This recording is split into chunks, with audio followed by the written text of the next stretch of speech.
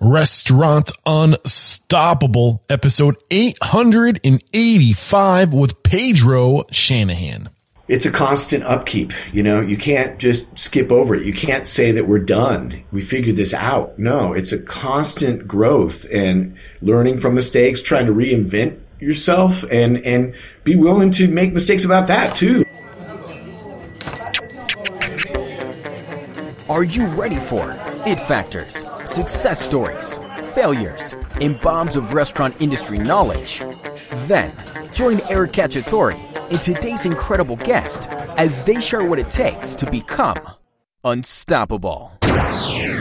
Today's episode is brought to you by ChowNow, a commission-free online ordering system and food ordering app helping restaurants feed their hungry customers. Over 20,000 restaurants trust ChowNow for their online ordering, and this is because ChowNow helps their restaurants keep their profits, own their online experience, meet their customers everywhere, and make every diner a regular. With ChowNow, take unlimited commission-free orders through ChowNow's app and site, and there are no setup fees or monthly payments. And what I really love about ChowNow is that you get to own your customer data. This is something not all third-party ordering apps can claim. And when you schedule a demo, don't forget to ask about leveling up with ChowNow Direct, ChowNow's comprehensive online ordering and marketing package. Because you are Restaurant Unstoppable listeners, you can enjoy 30% off the ChowNow Direct annual plan. Sign up today at chownow.com/unstoppable. That's chownow.com/unstoppable.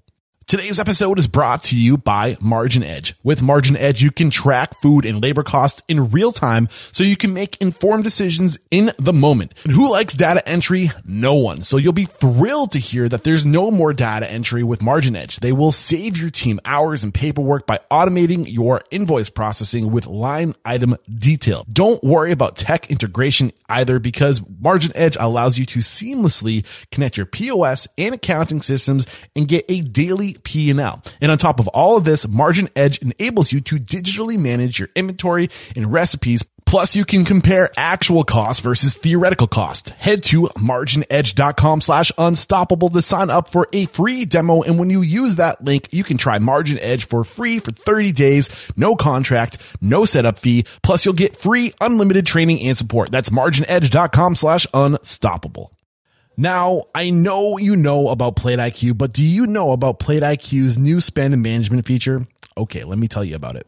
Plate IQ now offers a new spend management feature, which allows you to issue virtual or physical cards directly with Plate IQ Card. With Plate IQ Card, there's no credit check, no minimum bank balance, and no personal guarantee required. This feature is great for small restaurants who want to eliminate expense reporting for their employees, but cannot get a corporate credit card issued easily.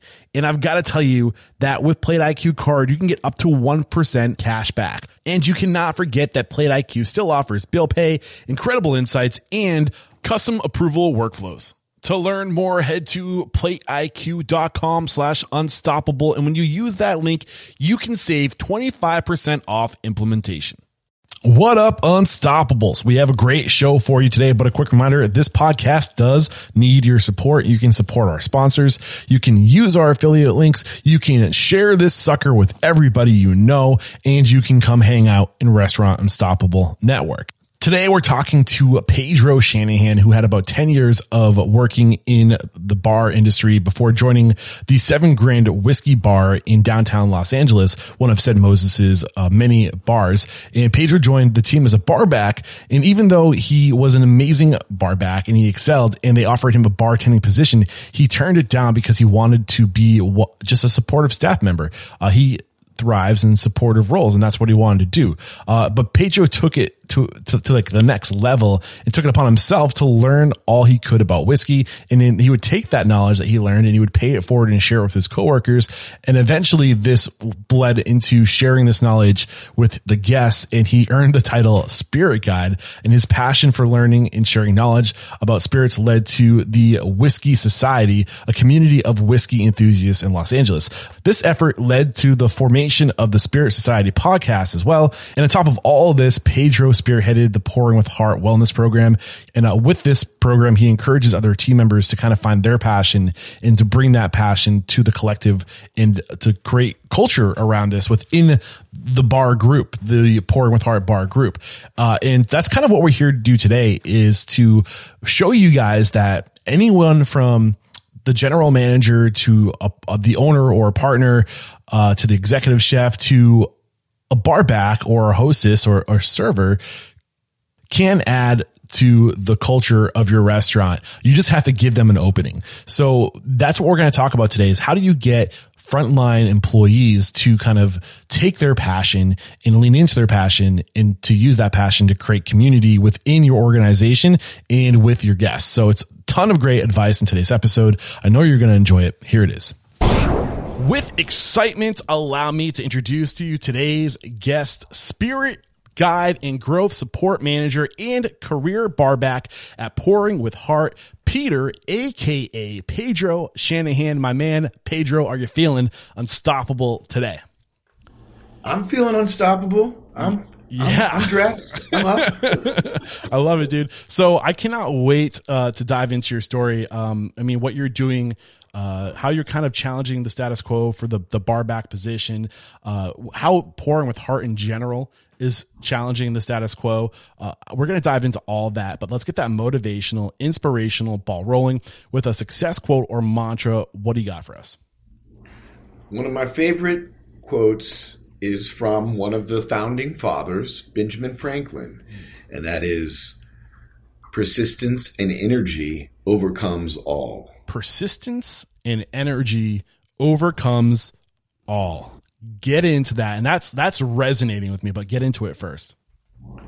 Yeah, just that if, Martin Luther King Jr. was often asked, like, how can you be doing these marches where you've got people who are just, they want to kill you. They're like actively hating you. How do you respond with that? And he would always tell his groups that he was, an activist with, that you come at them with a compulsion of love. Like, as much hate as they're throwing, you come back at that with just an overwhelming compulsion of love. And that energy, that continuance, is how you succeed, and that's what that quote is about to me, is that if we just show up and keep doing the right thing, then we can make this company, something that people will want to be a part of. But you have to live it. You have to keep coming at it with this energy, constantly trying to make shit better, is what we say in our company. Listening to you talk reminds me of two individuals I've had on the show. Actually, one individual I've had on the show and another individual who I'd love to have on the show, but is constantly referenced. The first, I'm going to make an example of Johnny Carrabba, and from Carrabba's Italian Grill. I don't know if you've ever heard of it, but he said it's all about enthusiasm. Whatever energy you walk into in a room, either you're going to bring people up or you're going to bring them down. But you have to be mindful of the energy you're bringing into a room every time you walk in, and you have to have that enthusiasm. And the other part of this is Danny Meyer, constant gentle pressure. So if you're constantly bringing that positive energy and you're constantly lifting people up, and I think that extends beyond just the energy you're bringing, but also if you're trying to accomplish anything, just continue to show up and stay positive and have faith. And it might not happen overnight, but in 20 years, you'll look back and you'll say, holy crap, look how far I've come. That's right. We have one of our core values, one of our shared values that we talk about a lot, is one that Sed probably showed you his tattoo. It's a little horseshoe that says, well, fuck. Yep. I want to get one. And that shared value is we fail forward. So understanding that all great inventors, they fail along the way. You have to be willing to fail and learn from your mistakes in order to create new things. And so that's a constant mantra with us, is we fail forward. Like, it's okay to have mistakes. It's okay to stumble along the way. Just get up and keep moving. Yeah. And I don't mean to get super deep right out of the gates of this interview, but like, you're reminding me of something else that's, like, what a friggin' question I'm about to ask you, right? Like, what is life? Like, what is the meaning of life? What is life? And not that I expect you to answer that question, but they're coming out with information right now, and they're realizing that life, whether it's conscious, they're saying all life is conscious is one thing they're starting to, they're not stating this as fact, but they're really exploring that as a possibility, because they're starting to realize that wherever there's life, probability and odds bend in favor of life. And in order to change the future, you have to be aware of the present. You have to be self-aware.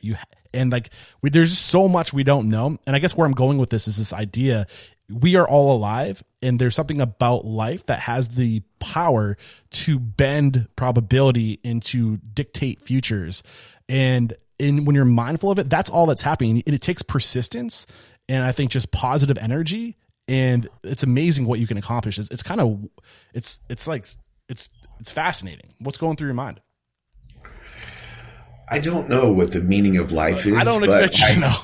I suspect, to me, it's like the question begs, like, well, why are we here?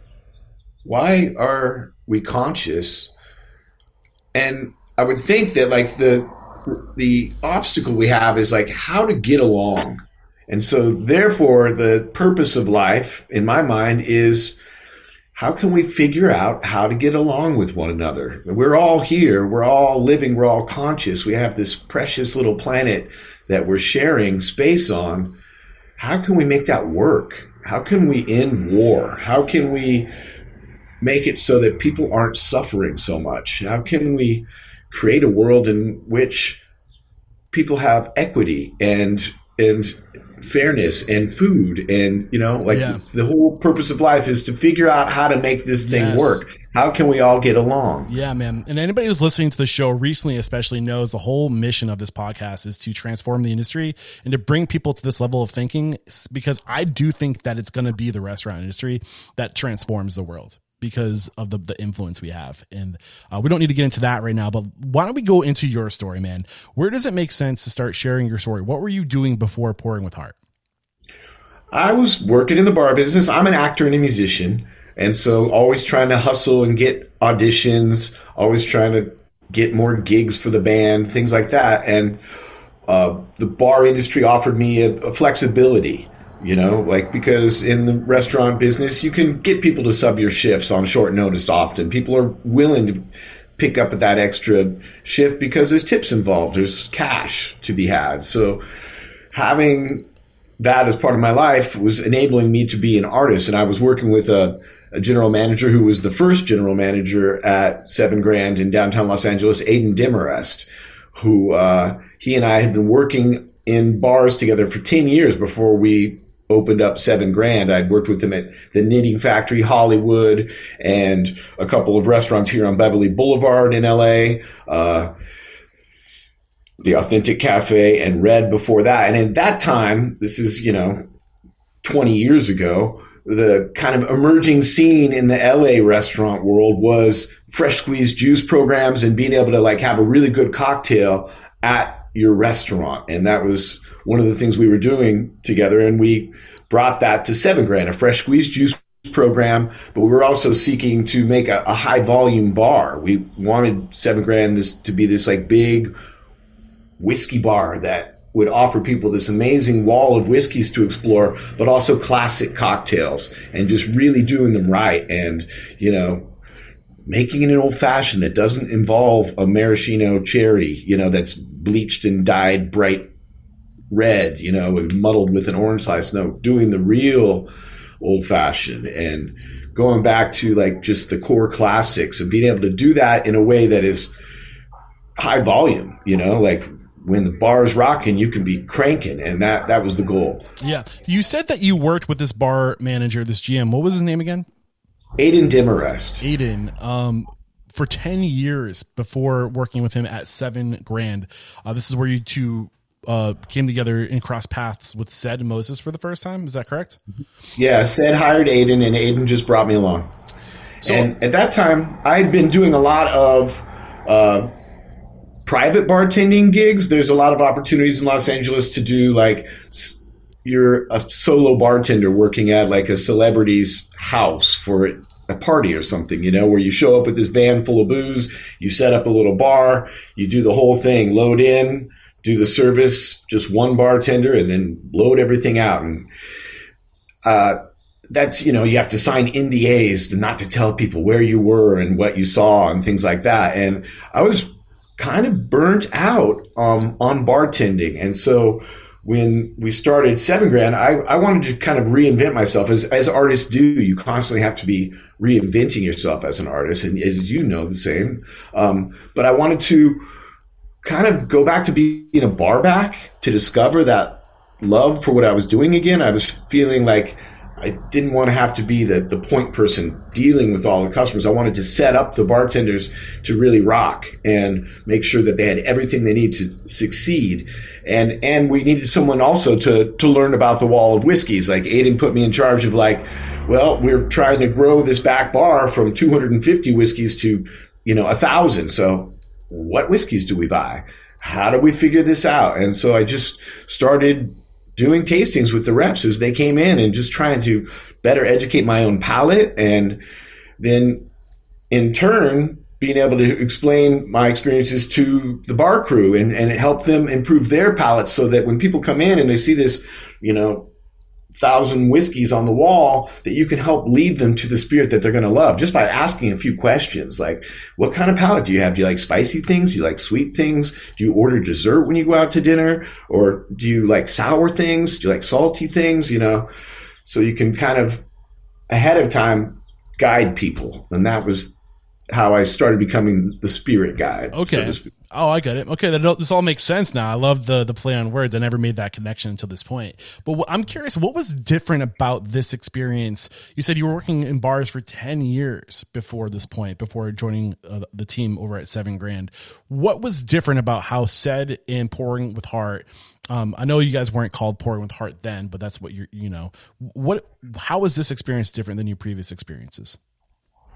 Well, it was a whiskey bar, and with a single spirit focus, and that was something that was kind of new. Like, first of all, we were moving into downtown at a time when we first opened 7 Grand. There were no other businesses open on that street on 7th and Grand after 6 p.m. Like, downtown just pretty much shut up at night. And there was the Golden Gopher 2 blocks away over on 8th and Olive. But really, we were like these little islands, but we just stood our ground and became anchor properties for the revitalization of downtown Los Angeles. SED was able to, work with the Chamber of Commerce and leverage some relationships into being able to open up 10 bars is what his original goal was. And so we got into these long-term leases and gradually started helping to bring downtown back to life at a time when it was really desolate down there. And now it's popping, like thousands of people live down there now. And there's more people living down there than anyone could have envisioned. So 7 Grand came after Golden Gopher. Golden Gopher was 2001. Yes, and we were about 4.5 years later, I believe. Okay, so the year now is like 2004, 2005 is the reference point.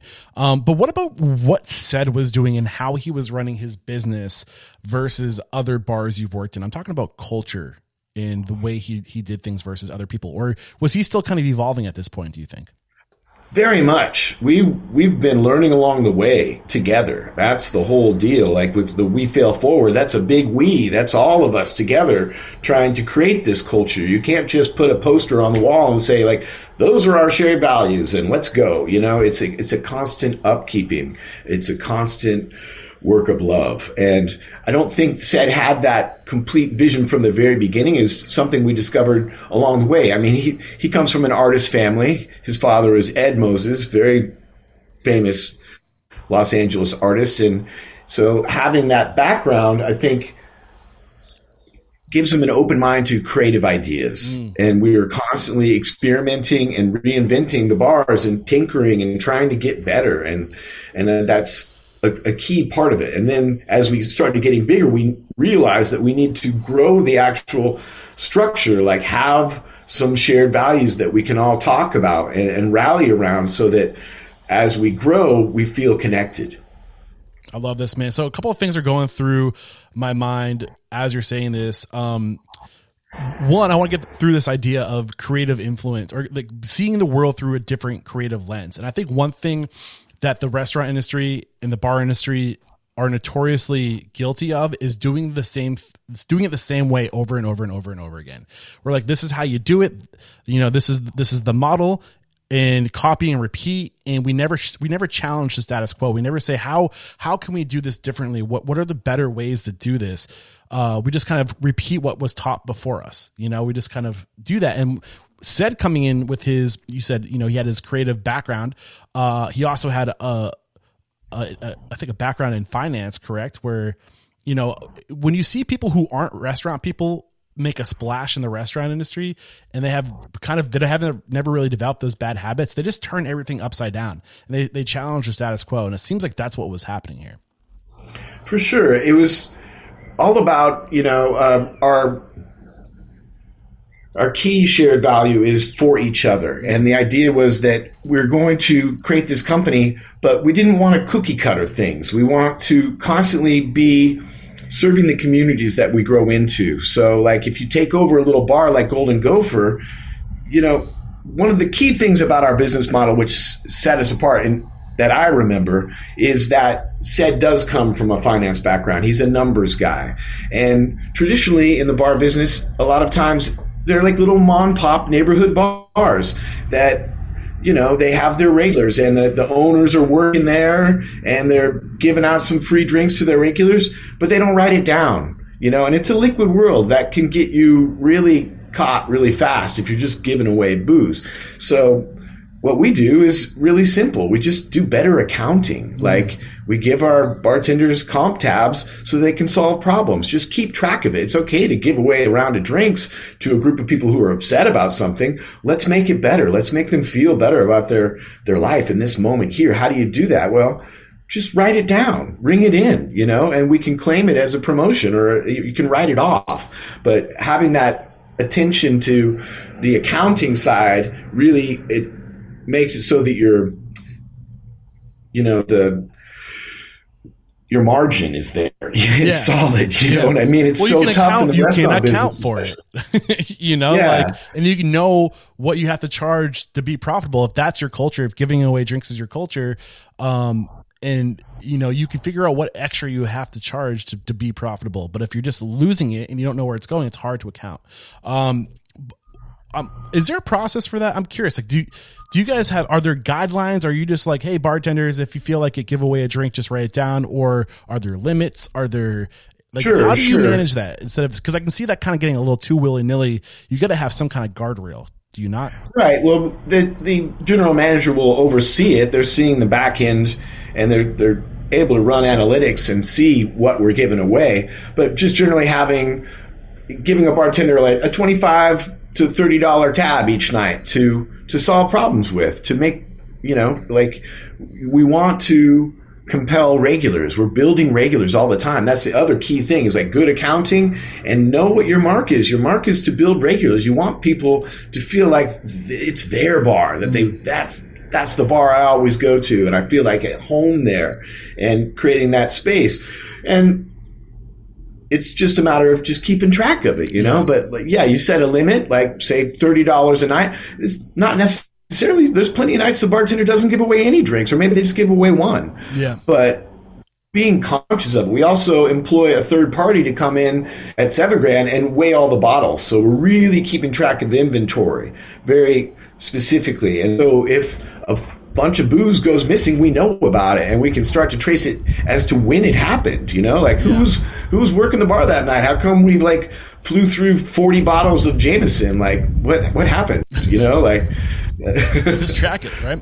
So this other thing that you mentioned, I want to dive a little bit more into before we move forward, is this idea of transformation. And one thing I've learned is that transformation, I think sometimes people think outside in when it comes to transformation. They're on the outside working in on this thing. How can we change this thing from the outside in? But one of the things I've learned is transformation comes from the inside out. And if you're trying to transform a community, and that where I'm going with this is how you guys transformed the downtown LA community. You got to get into the community. You got to be at the core of it. You got to be in the middle, which is where you guys went. You were right into the middle of downtown, and you transformed it from the inside out. Get into that process of transforming community and how you did this with bars. Yeah, well, it's about creating that environment in which everyone is welcome. You walk into 7 Grand. I don't know if you've ever been there. It's on the 2nd floor. You walk up and you're suddenly transformed. You're in this space that's like an old hunt lodge. But, like if you're like a young Asian kid or a young Latino kid or Latinx kid or a young black person, you may not have, that might feel like a little bit of a foreign world to you, And so how do you throw out that love right there where it's like, you are welcome here. This is your space. We built this bar for you. Everyone in LA is welcome here. Like, LA is a beautifully cosmopolitan place with people of all different kinds of backgrounds. And we wanted to make sure that every time someone walked in the door, they knew they were welcome, that this was their place. It might look like something out of Scotland, but we brought it to you. We built it for you. Yeah. So how do you do that? Get into the details. And I know you wrote down some notes here before to kind of help steer today's conversation. You talk about creating win-win relationships. You just talk about taking care of people. And if you take care of the people, they'll take care of the customers, but really pull back the layers and give me examples of how you do this.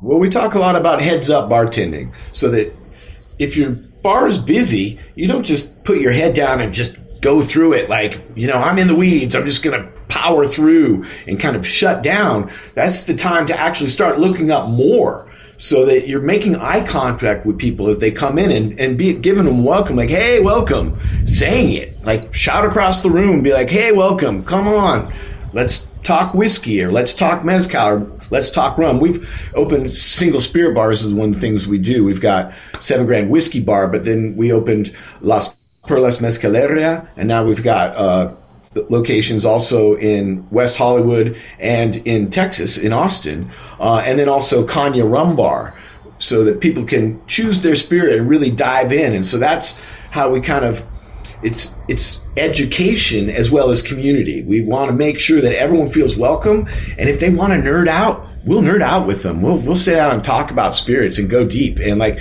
add a sense of history and a sense of place. And that's what really makes people feel welcome. If you give them a space that's like, it feels like something important in their life, So it's easy to say this like to your team, like, hey guys, like today I want you to educate the staff. I want you to bring people in. I want you to make them feel welcome. But how do you bake this into your organization so it happens every day? Like, are there triggers? Are there, how do you go from just saying, I want you to do this, and then actually having it happen day and day and day consistently for a long time? Because it took you guys a long time. It wasn't like, hey, let's do this and transform downtown LA. It took you years of persistence. Yeah. So how do you bake that into your culture?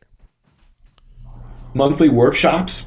We do monthly workshops at all of our bars where the GM is holding a meeting, but it's not like what you're talking about, like telling people how things need to be done. We employ like the Harkness table method, which is create a circle, an egalitarian forum for people to communicate with. Our crews are great. Let them solve the problems. You don't have to tell them what to do. Why don't you ask them what needs to be done as opposed to telling them, and let the family solve the problems as a group, and it's tough. It's not easy. Some people, just because you create a circle doesn't mean that you erase status. You know what I mean? So it's really important to be aware of the fact that people from different backgrounds might not feel comfortable just sitting next to their boss and speaking their feelings. So how do we make it so that they do feel like they can speak truth to power? Okay. I mean, how you can't have an anti-racist company if you're not aware of people's traumas and be willing to, like, if someone's coming from kind of a different background, that they might need more encouragement to speak up. And you have to create that safe space in order to have real communication happen so that people can speak truth to power no matter where they're coming from. So if that makes sense. So you have these like monthly meetings or monthly workshops where you're creating the space, you're putting it on the calendar. Is there framing to the workshop? Is there like a template that you guys use where like there's structure and you're just kind of setting the space, putting the people in the space and saying, go for it? Well, yeah, the Harkness circle is just that. You create a circle where you're all sitting on the same level and looking at each other. We do a family meal. We order lunch for everybody, and everybody sits there, and you just start asking questions. It's not for the general manager to tell people what to do. It's to ask people how we can make things better.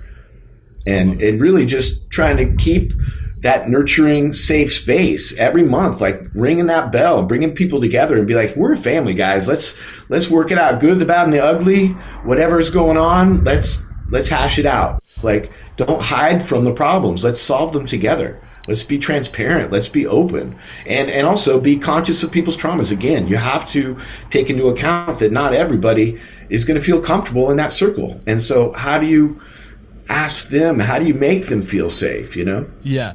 So it sounds like what you do is at the core of it was you said in, I don't know, this GM, Aiden. So you guys had an inherent passion for this work you're doing. You're diving into the whiskeys. You're learning about the whiskeys.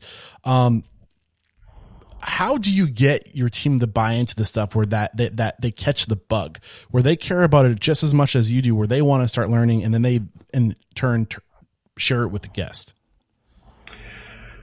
Well, you know, Sed talks about in his book Pouring with Heart. There's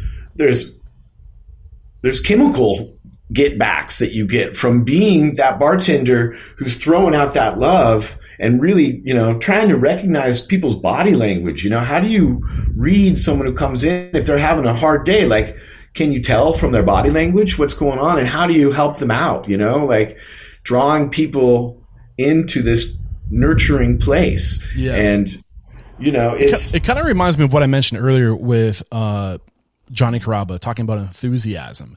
Your enthusiasm for the work.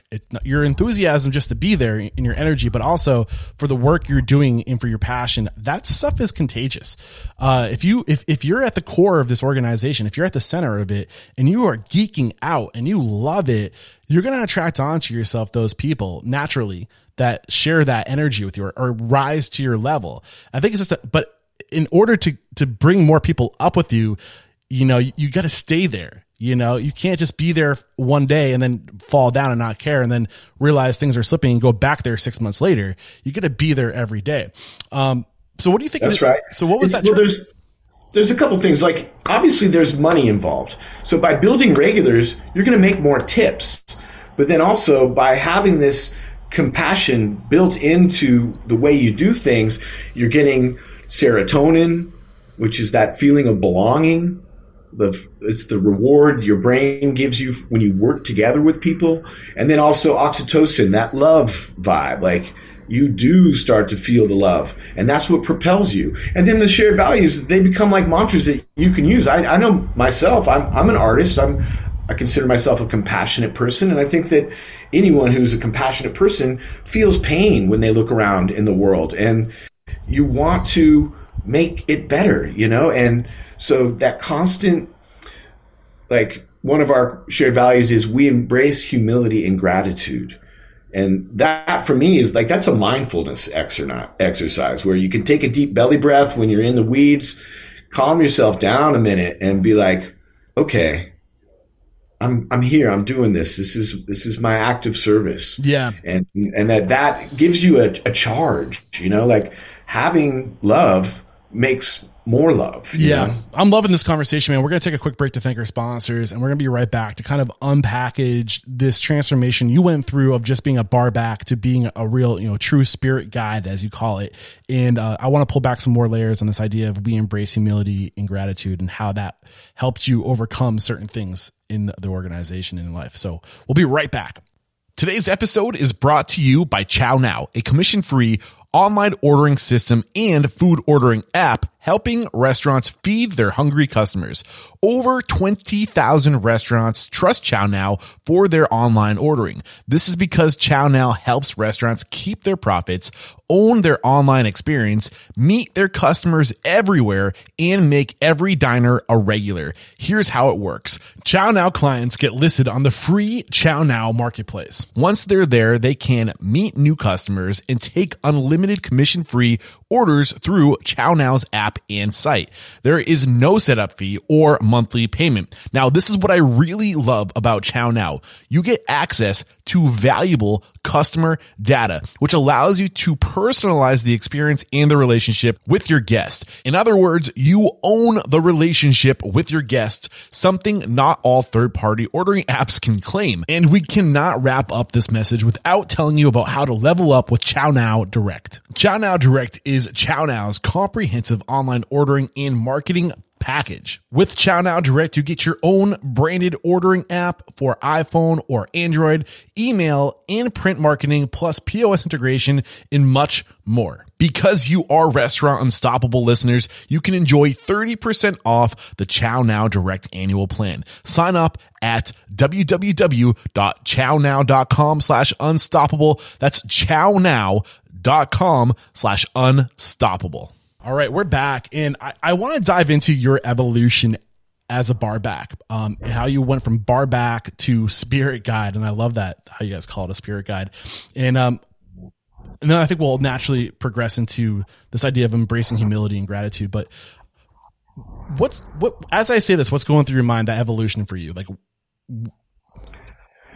well, my title originally was kind of tongue in cheek. We started doing whiskey tastings. We created the Whiskey Society in the back room at 7 Grand as a way to engage our guests on a deeper level. If people wanted to really nerd out, they could go do these tastings. And at that time, the whiskey boom was just starting up, and companies were putting a lot of money into brand ambassadors who were going out and trying to educate the public about the spirits that they make. And we were hosting these events for the public. And to me, it was really, really fun. That really energized me because you're creating that community forum where it's everyone sitting together and discussing ideas about their own experience. Like, what are you smelling and tasting? Let's share ideas. And like, what a wonderful way to kind of create community with a little bit of booze, takes the edge off of things, but you're also communicating ideas as a community, and that was really, really fun. And I started hosting these events, and we gradually started doing them at the other single spirit bars over at Kanya Rum Bar and also Las Perlas, doing mezcal tastings and rum tastings every week. So rapidly, I started doing like 3 tastings a week, and I did that for like 9 or 10 years, like 150 events.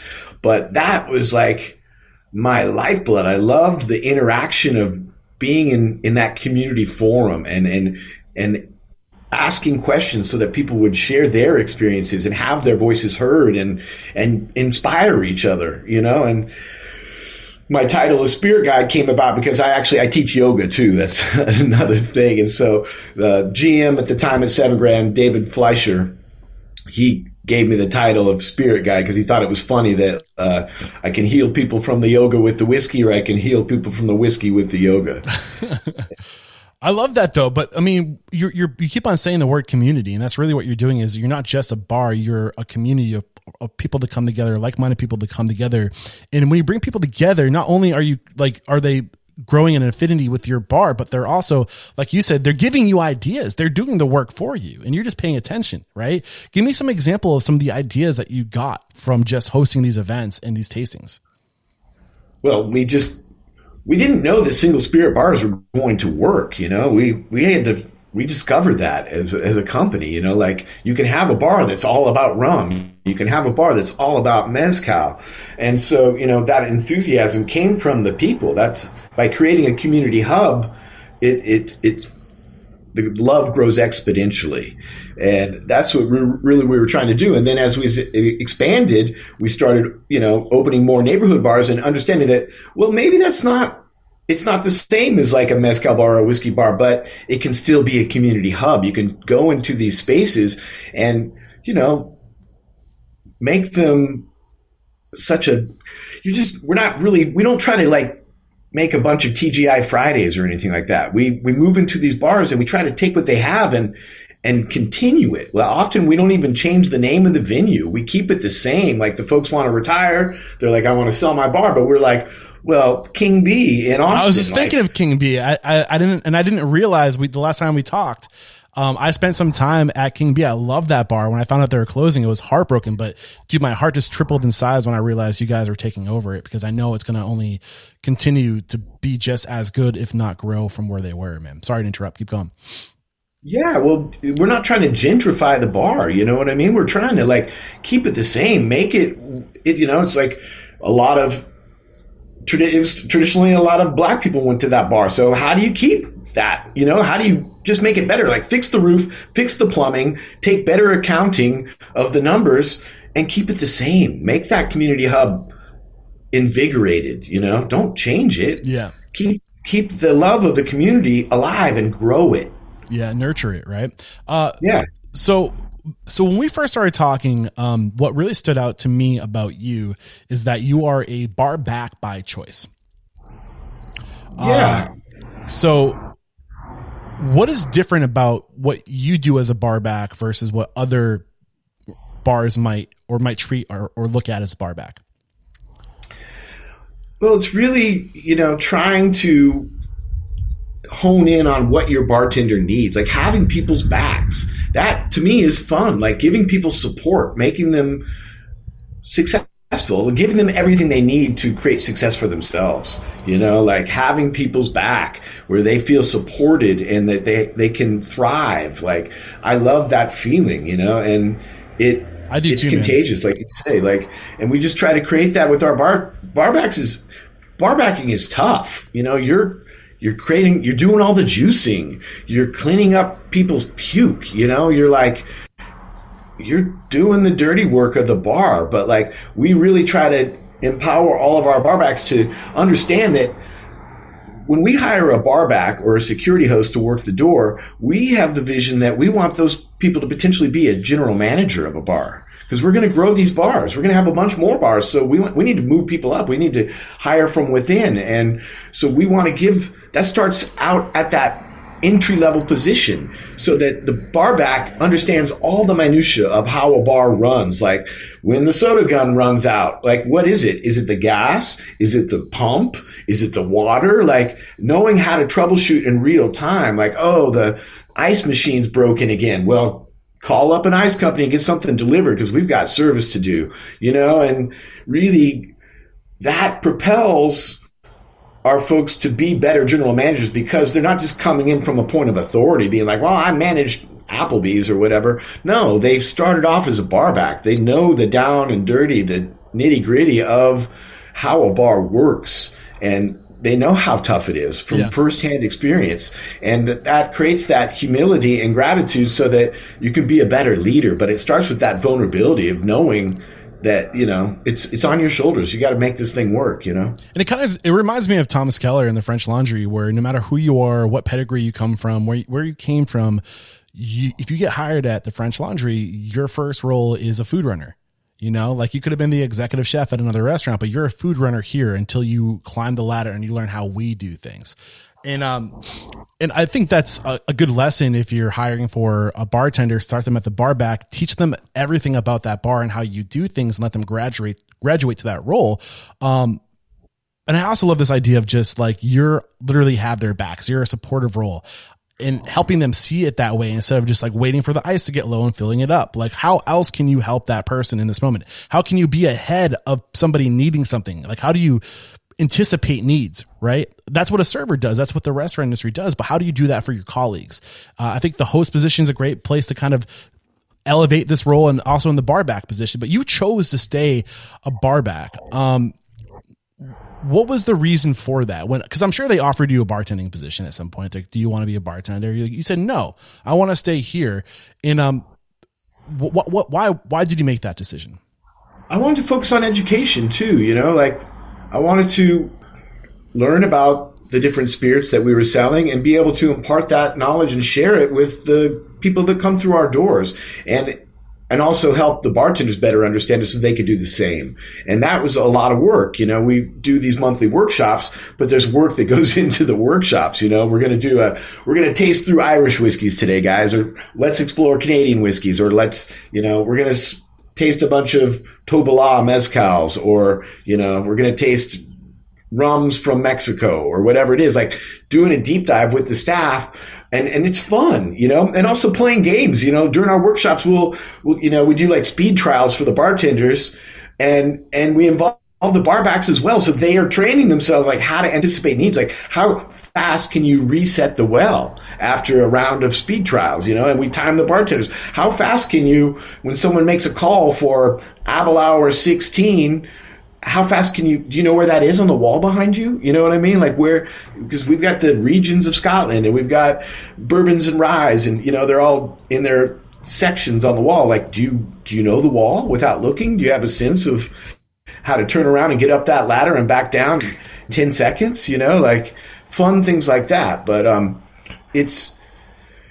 it's a constant upkeep. You can't just skip over it. You can't say that we're done. We figured this out. No, it's a constant growth and learning from mistakes, trying to reinvent yourself and be willing to make mistakes about that too. Yeah. Like, you just said something that I want to dive into. You said you can't just say it's done and leave it at that. And I think that's where most of the industry goes wrong, is they say, you're the bar back. This is your job description. Make sure the ice is full. Make sure this is how you tap a keg. You're doing all these things, but it stops there. And they don't encourage people to take it beyond that. Whereas what you clearly do, like you were the bar back, and then for you, like this idea of having people's back extended beyond service, like the actual service of that night, like you doing your expected roles. You said, I want to take it to the next level. I want to teach. I want to learn. I want to host these events. And how do we encourage that in our own bars and restaurants, where we encourage people to take it beyond the minimum expectation, to do more, to add value? It seems like that's something that's very common in your bars. So how do we recreate that in our own bars? Well, one of our other shared values is stay weird. And so you find someone who's got a natural interest for it. You're just listening to your people, and you find someone that, like, I want to nerd out about beers. I want to talk to people. So, well, fine, let's do a beer society, and you're going to be the host. Figure it out. Let's work on it. Let's make some plans here. Like encouraging people's weirdnesses and recognizing what their natural proclivities are, so that you can nurture those things. Like someone wants to be a host, like nurture that. It's a little different path, but we want that. We want that weirdness with that unique quality, because that's what because we human beings, like, we're weird. We're messy. Yeah. We have like a lot of varied interests. And so how do you create a safe space for that? And also, it's a lot has to do with like inclusion. Like, we want more women bartenders. Well, if you're going to enter everybody in as a bar back, and you've got like this 5'2" woman who's expected to like lift up kegs on her own and stuff. Well, how do you solve that? You know what I mean? You have to make extra energy to make it so, well, then we're going to hire her, but we're going to also make sure that she never has to pick up a keg by herself. We're going to have her on shifts where someone can work with her, and together they can do the keg. So you're not putting them into a tough situation. You have to go that extra mile to make inclusivity happen. Like I said, like if you want to create an anti-racist business, you have to go the extra mile. You have to, be more diverse in your hiring, and also nurture those people more who might feel like a little marginalized, where they don't feel like they have an entry point. Yeah. And so you have to give them extra nurturance, extra help. That's what equity is. Equity is not just like providing a level playing field. It's like lifting people up who might not feel comfortable even coming to the field. You know what I mean? And I keep on referring to you as a bar back. I know that your role with Pouring with Heart goes beyond bar backing. You're a part of so many of these initiatives around wellness and just education. And I want to graduate to really kind of learn from you how we can recreate that in our businesses.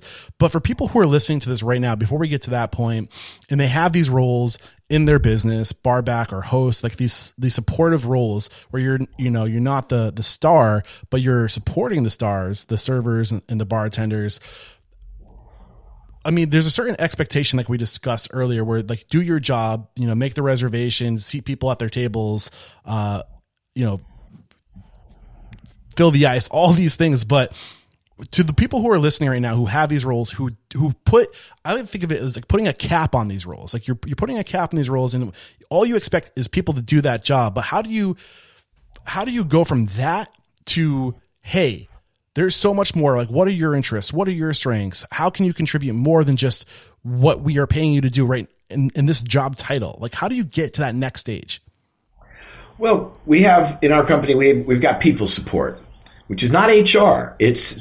We have a third party that does HR for us, but internally we've got people support, which is designed to help people on their career journey. So we open up that conversation right from the hire, even from the screening interviews, being like, yeah, you're going to start off working security host at the door, but if you want to be a general manager of a bar someday, we can help you track it. But you have to ask questions. And again, like instead of just telling people the way things are going to be, why don't you ask them the way they want things to be and learn? And that's, you set out this career journey, but first you have to ask people what they want to do. What do you see? And maybe they haven't thought about it. Well, then ask more questions and we can map it out together, And I think it goes back to that mentality of the win-win-win situation where like you're hiring somebody to do a job, but what are they, aside from a paycheck, getting? How are they advancing their careers, moving and growing as an individual and a person? How are you supporting that? And I think that's what we got to ask ourselves is, okay, like I'm here, you're not here to serve me and my business. I'm here to serve you. And in serving you, you will serve my business, right? That's right. Well, we're trying to restore nobility to service, but you have to do that through support. So we're trying to get health insurance for all of our employees, not just the full-timers, because a lot of people work part-time. We provide a wellness program where people are doing shared activities that don't involve drinking. Like we've got a cycling club, we've got a tennis club, we've got a fringe club, we've got, I teach yoga and it's free. People can jump on a Zoom link twice a week and do power yoga with me. We've got a bartender who leads meditation if people want to do meditation, and we're still growing all of that, but we want to have 401ks for all of our employees. You know what I mean? Like you have to put your money where your mouth is. You can't just say that like, yeah, we don't need a union because everybody is so happy to be here. Well, no, you got to lay it out for people. Through the wellness program, we offer workshops in which is like how to do your taxes as a bartender, how to save up to buy a home, which is really hard in California, but in some of the other markets, you could be a bartender and buy a home, if you are careful with your money, like giving our staffs the tools they need to be successful humans outside of the bars, wellness programs that like really enrich people's lives and give them answers to questions that they may be having, like maybe some people enter into the bar business because they feel like a misfit. They feel like they couldn't work a corporate job. They would never be able to fit in that world. So how can we provide a world for them to thrive in, and respect the differences and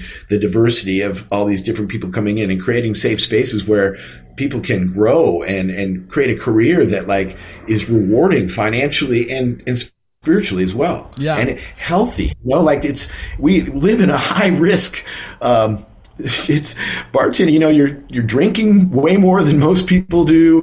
You're eating takeout in the middle of the night, you're staying up late.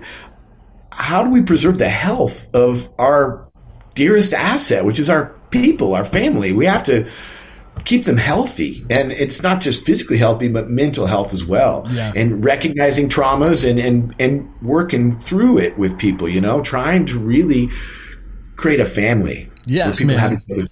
I love this. I really do. And when I talk about transforming the restaurant industry, this is exactly what I'm talking about. It is not just being a job, not barely covering people's most basic insecurities, like food and a roof over your head. Like you need to do more than that. Like Chip Connolly says, you need to focus at the tip of the peak of Maslow's hierarchy of needs, which is personal growth, my purpose in life, and then work your way down to to learning and growing. And then from there to just the most other basic things, like just being seen and valued. But it starts by focusing at the tip and asking on day one, where do you want to be? What do you want your purpose to be? And then you reverse engineer it within the organization. And be creative. Like we've just read a book together as a people support that was The Dream Manager. It's like, how could you make people's dreams come true? You know what I mean? Like, let's think big here. What's your big, hairy, audacious goal for people? Like, let's make people's dreams come true. How can we do it? And it's just the way you construct your company. You're making money. How do you utilize those resources? Yeah. You can create a company any way you want to. It's your company. Why can't we build it in a way that everybody wins? Why do we choose greed? Why do we choose me over us? You know? Yeah. I'm loving this, dude. One more quick break to thank our sponsors, and then I would really like to kind of break down the programs you're responsible for. So I know it's wellness. I know it's the spirits clubs, or I can't remember quite what you call them. Societies. Thank you very much. The single spirit societies. Yeah. So we're going to dive into how we can recreate this in our own business and what's needed to sustain these types of things. Today's episode is brought to you by Margin Edge, a software platform for restaurant people by restaurant people. To be successful in the modern age, you need to be efficient by streamlining your processes and creating automation. Simply put, Margin Edge means data streamlined and insights automated. With Margin Edge, you can track food and labor costs in real time so you can make informed decisions in the moment. And who likes data entry? No one. So you'll be thrilled to hear that there's no more data entry with Margin Edge. They will save your team hours and paperwork by automating your invoice processing with line item detail. Don't worry about the integration either, because Margin Edge allows you to seamlessly connect your POS and accounting systems and get a daily P&L. On top of all of this, Margin Edge enables you to digitally manage your inventory and recipes. Plus, you can compare actual cost versus theoretical cost. Find out why over 3,100 restaurants are thrilled to be using Margin Edge. Head to marginedge.com/unstoppable to sign up for your free demo. And when you use that link, you can try Margin Edge for free for 30 days. There's no contract. There's no setup fee. Plus you get free unlimited training and support. That's marginedge.com/unstoppable. One more time, marginedge.com/unstoppable.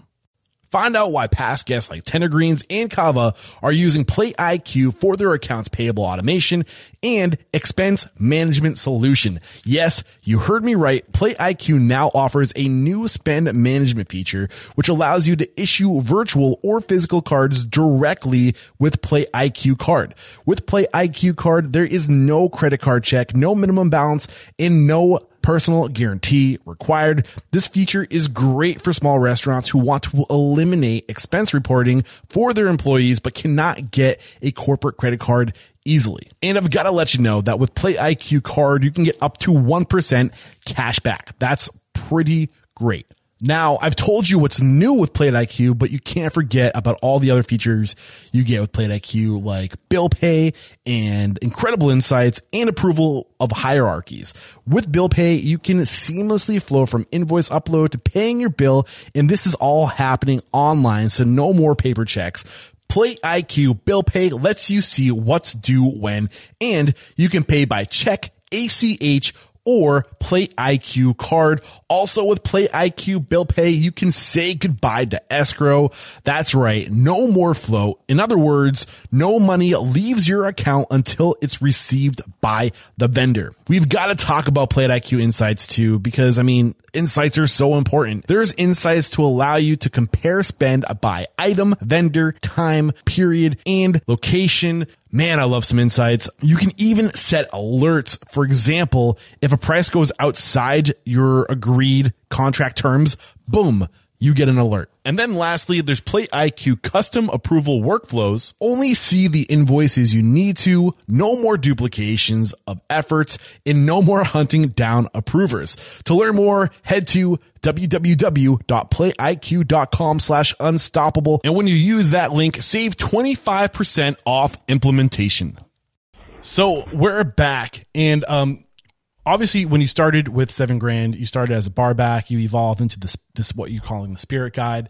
Paint a picture of what your life is like today with Pouring with Heart. Like, what are all the things you're responsible for, from bar backing to the programs you run?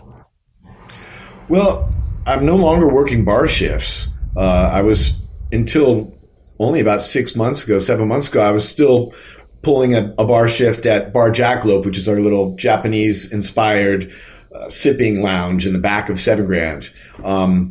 But now I try to keep the company connected to itself. I'm the growth support manager. I've been shooting videos. I do these video profiles of the Pouring with Heart family. So I go talk to security hosts and barbacks, and I'll do like I ask them 5 questions. I ask them how long they've been with the company and where they got their start. I've got a little deck of question cards, these big talk cards where they choose a couple questions that they want to answer. I ask them for a favorite song, and then I ask them which of the shared values they personally relate to the most. And I shoot a little video with them, and I cut it to 3 to 5 minutes. We do 2 takes. We do a little cheers for each other at the end, and then we post them up on Instagram, Facebook, YouTube, and LinkedIn. And it's mainly to, as we grow the company, keep folks connected to each other so they feel like that bar family is alive, and they start to create relationships. Even though it's virtual to start off with, they have a sense of, oh, I know that person. She works over here at this bar. Oh, I saw her video. Oh, she works down in Texas. When I go there, I'm definitely going to hit her up because we have some common interests or whatever, like trying to really keep the fabric of our family alive, by creating these videos. And I don't think many companies would invest in someone to go out and shoot like profiles videos of folks, but it's really important to us as we grow to stay connected. And so I shoot videos. I go to our monthly workshops. Like that's what I did yesterday. I go to Las Perlas WeHo to their monthly workshop, and I ask a couple people if they'd be willing to shoot a video with me, and I shoot a couple videos. I post them up, and so we do 5 posts a week across those 5 platforms, like Monday through Friday. You can see somebody in your company talking about their life and their experiences and their interests, Yeah, you remind me of Chris Schultz right now, who is, last I knew, he was with Voodoo Donut. I can't remember his exact title, but he talked about he led a workshop on scaling culture. And he said you need culture carriers. And what he meant by that is when you go from 1 location to 3 locations to 4 locations, you pick the people who are the perfect example of what you want your culture to be. And you plant them as a seed in the next location so they carry that culture. But you get to a certain point where you get so big that you need someone whose job is to constantly echo who we are, what we are, why we are, so that stuff stays front of mind. And that sounds like what your role is today. Is like you are the spitting example of what you need, who we are. So they made it your job just to echo that and to bring it out of other people. Is that correct? Yeah, and bring the love. And then the part of my job that the growth support management is as we move into new towns, making sure that we're interviewing with more equity and diversity and inclusion, and like really being a company that people want to work for as we expand. Like, learn about the community that you're moving into. Just don't come in here like we're from LA, boom, boom, I got my guns blazing, we're going to do this, we got money, we can make this happen. No. You come in there with humility. Ask the community what they want. Yeah. And reinvigorate what they love. Like take over a neighborhood bar and just fix it up, make it nicer, take care of the numbers, make people want to come there more instead of being an old, tired, beat down bar. Like, how do you bring it back to life and like retain that specialness, that unique place and its own history, and make it so that it just runs better and people are grateful in that community. Like you took our community bar and you made it better. Well, that's an achievement. Yeah, man. So this is where you are now at 26 locations. This is your role, but everyone listening to this isn't at 26 locations. A lot of us only have 1 location, maybe 2 or 3 or 4 locations, 5 locations. When you're at that size, what does what you're explaining now look like at that point? And cause I'm sure when Pouring with Heart was only 5 or 6 locations, all these things that you're describing weren't happening. That's right. Right. But you were doing it to a degree. You were doing a lesser version of it. But what does paint the picture of what that looks like for the most common listener? It starts off with that Harkness circle. It starts off with that egalitarian communication forum, creating a safe space where people feel comfortable in sharing that they feel like they can talk to their bosses and speak truth to power without retribution. There's no fear. They're safe. That's what you create. And you could do that at the smallest bar, even if you have 6 employees. Like, well, buy them a nice meal, sit down around the table, everybody's on the same eye level, and ask questions and write it down. I put up a dry erase board and just ask questions and make sure that people, they see that you wrote down their idea on the board. Like, you're listening, you're taking action on their ideas in real time. You're not just like blowing them off. You're like putting it up in Slack. Take a picture of the notes from the workshop and put it up for everybody to see. So they see that you really are taking them in. You're taking their advice and you're moving on it. You're not ignoring them. You're asking them to run the company for you. Yeah. So I think it starts with, hey, team, we want to focus on wellness. What does that look like? What do we have here today? Where is there interest with the team we have on wellness? Is that kind of what I'm hearing? Is you start with saying, this is what we're trying to do. How can what we have now contribute to that overall effort? That's right. You have to ask questions and listen. And people are like, well, I love French. I think it'd be fun to have a French club. Well, would you be willing to lead it? Okay. Well, you create a little budget for that. Like, it doesn't take a lot of money to create these little interests, but you can help folks make it happen, like organize some events outside of the bar that has nothing to do with drinking that people will want to take part in, and that'll be team building all in and of itself, and it gets us away from just the drinking part of it, because like I said, we got to keep people healthy. So creating these alternative activities that are healthy but tapping on the interests that are already there, using your people and their weirdnesses to make those things happen. Like, okay, well, this guy he's a cycling maniac, and like, let's have him lead a monthly ride, and really taking the weirdness that you have and nurturing it so that you can have this kind of diverse range of experiences for people to take part in. Yeah. So when you said creating a budget, so are you paying? So if I'm a bartender who has a passion for cycling and I want to start a cycling club, are you going to pay me for my time to lead that cycling club? Usually not. But we do provide a budget for, like, maybe you can buy everybody lunch, but you don't have to provide that. We can reach out to the brands. The brands have money. So, like, talk to a brand and be like, hey, will you buy these 5 folks lunch if they go on a bike ride, and sure. And drink a little bit of whatever their product is. You know what I mean? Like, kind of work that angle. Having really good relationships with brands is important. A lot of brands feel like they're kind of like getting beat up by the bars all the time. Like, the manager's all mad because they didn't get their deliveries on time or whatever it is. We try to be welcoming and nurture those relationships with the brands so that we can create experiences for our crews. Like, yeah, let's throw a party. You bring it on. Let's do this. So if we're wanting to create a wellness program, how often? Like, paint a picture of what that schedule might look like. What's too much? What's too little? Like, what does that look like? How are you are you creating like websites, or like, how do you communicate when and where these things are happening? Is there a board?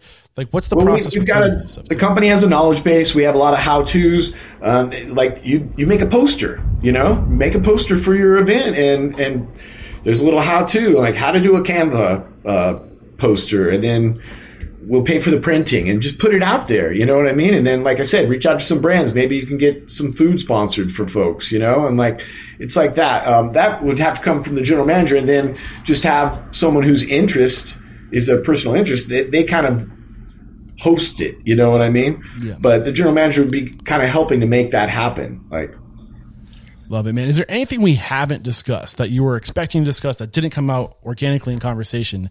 Now's the time to get it out. No, the importance of our wellness, I think, is having a wellness program in the bar business, I think is really, really important. Also, being really wanting to hire with inclusion and diversity and equity within the company, creating those communication forums where people feel comfortable speaking truth to power. Those are vital essences to what we do. And I think it's pretty different from maybe the way bar industry has been viewed in the past. Really trying to restore nobility to service by giving people a livelihood that's right and healthy and sustainable. Yeah, you just hit that one thing that I was going to bring to the conversation, which I don't think we really spoke a lot about, is this idea of bringing nobility back to service. When you say that, what's going through your mind? the idea that bartending is a legitimate career, that you are a valuable part of your community as a bartender. You're helping people feel better, just one little action after another. You're just trying to help people feel better about life. And like Gaz Regan talked about, like if you've got like 20,000 bartenders across the country on any given night that are all really just trying to nurture their guests, and like they're sending people out the doors and a little bit of love coming out of their heart. If that's exponential, like all those bartenders are creating, because when you do someone harm, you don't know what they might do to harm someone else. So not having that, having a place of love, a community hub where people feel loved, and then they go out into the world and maybe they share some love. And so it creates these concentric circles moving outward, an exponential power of love that is powerful. If Ripple you effect. Are mindful of it and you participate in it. Yeah.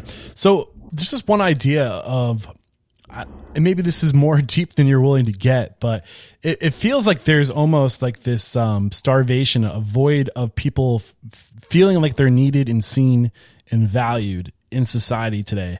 And I'm kind of referencing a line from, I'm always afraid to say his name, but it's the author of Sapiens, A Brief History of Humankind.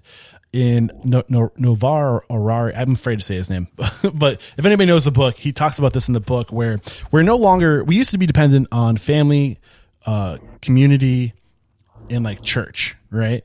That's what held societies together. We needed each other, we needed our communities, and we needed church. Today, it seems to be that we're dependent on government, commerce, and I want to say maybe it's government market or something like that. But the idea is we don't need each other anymore, where we literally, like, you're taking a human being, a Homo sapien who evolved to need people, its tribe. If you took one person, you put them alone in the middle of the jungle, they wouldn't have survived. They needed the community. They needed the tribe. They needed to bring value. They needed to feel like they were a part in contributing to the collective. It's harder and harder to do that, I feel like, today, because we literally don't need each other. Because we have the government, we have market, we're more isolated than ever before. We're less seen than ever before. Do you agree or disagree with that statement? Well, I strongly do what we do to deal with that situation. The fact that people feel so estranged from one another, and that you can just be in on your phone and not have to interact with anyone at all. You can totally silo yourself if you want. That's why we do what we do, is to overcome that. Like, we're trying to break people out of that and give them what they so direly need. To be seen, valued. Connection. Yeah. And heard, and to feel safe, and to feel like they've got an opportunity, a real chance, that they're not stuck in this world where they're the have-nots. You know what I mean? Like, let's make it so that everybody can have. Yeah. And there truly is nobility in service, of being to value to other people.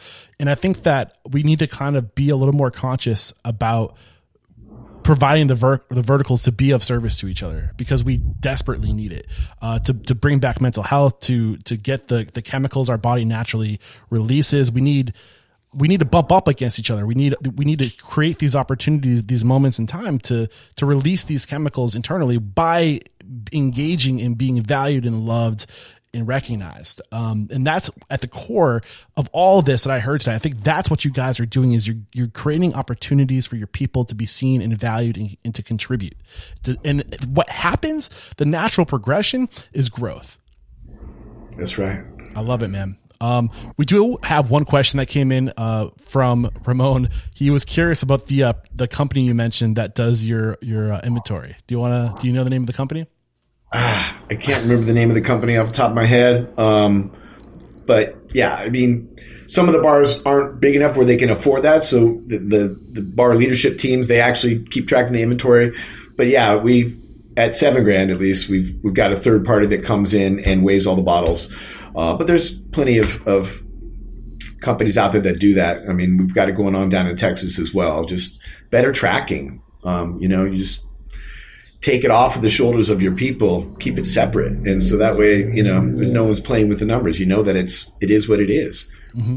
Love it. Awesome stuff. We wrap up every chat by calling somebody out, who's somebody you respect and admire, preferably somebody who has equity in a business? I like to talk to owners or leaders within the organization. Who do you respect and admire in this industry and believe would make a great guest mentor like you made for us today?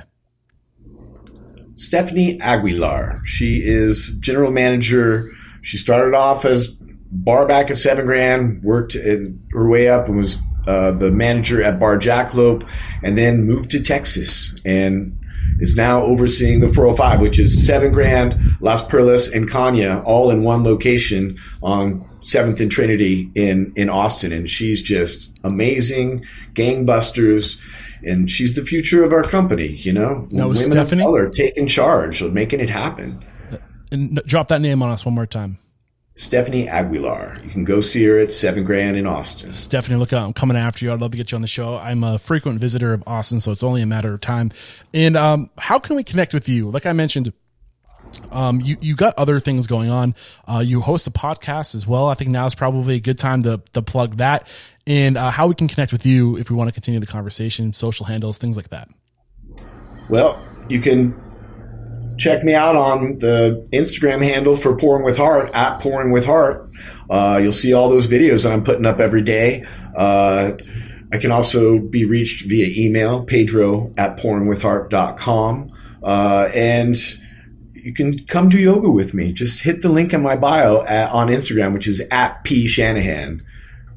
PSHANAHAN. It's free for anybody in the hospitality business wants to join me Wednesdays and Fridays at 10:30 a.m. Pacific time. We'll get down and sweaty, do some yoga. And then check out the podcast, the Spirit Guide Society podcast. We're trying to encourage the hosts of, I no longer host most of the events, but we were shooting our tasting events and then posting them up for our podcast. But now I'm trying to encourage the people that I've helped to train to host the societies at the different single spirit bars to kind of make their own and then submit to our podcast. So we're trying to grow that out again, but we're still coming out of COVID. So we're still getting our legs under us here. January was rough. Omicron was a pain in the butt. So we've got years of recovery ahead of us, but we got to come at it with that compulsion of love. Make shit better every day. Pedro, thank you so much for taking the time to share your story, to share your knowledge, to inspire us. There is no questioning, my man. You are unstoppable. Thank you, Eric. It's great to talk with you. Love to talk to you again sometime. Take care. That would be great. I'm sure it will happen. Cheers, brother. There we go. Another episode wrapped up here at Restaurant Unstoppable. Special thanks to our guest today, Pedro Shanahan, for showing us that, man, no matter who you are in the restaurant, no matter what your role is, you can add value. You can add culture to the collective. And you proved that today for us. Pedro, thank you so much. So we got a lot of cool things happening over in the network I want to make sure you're aware of.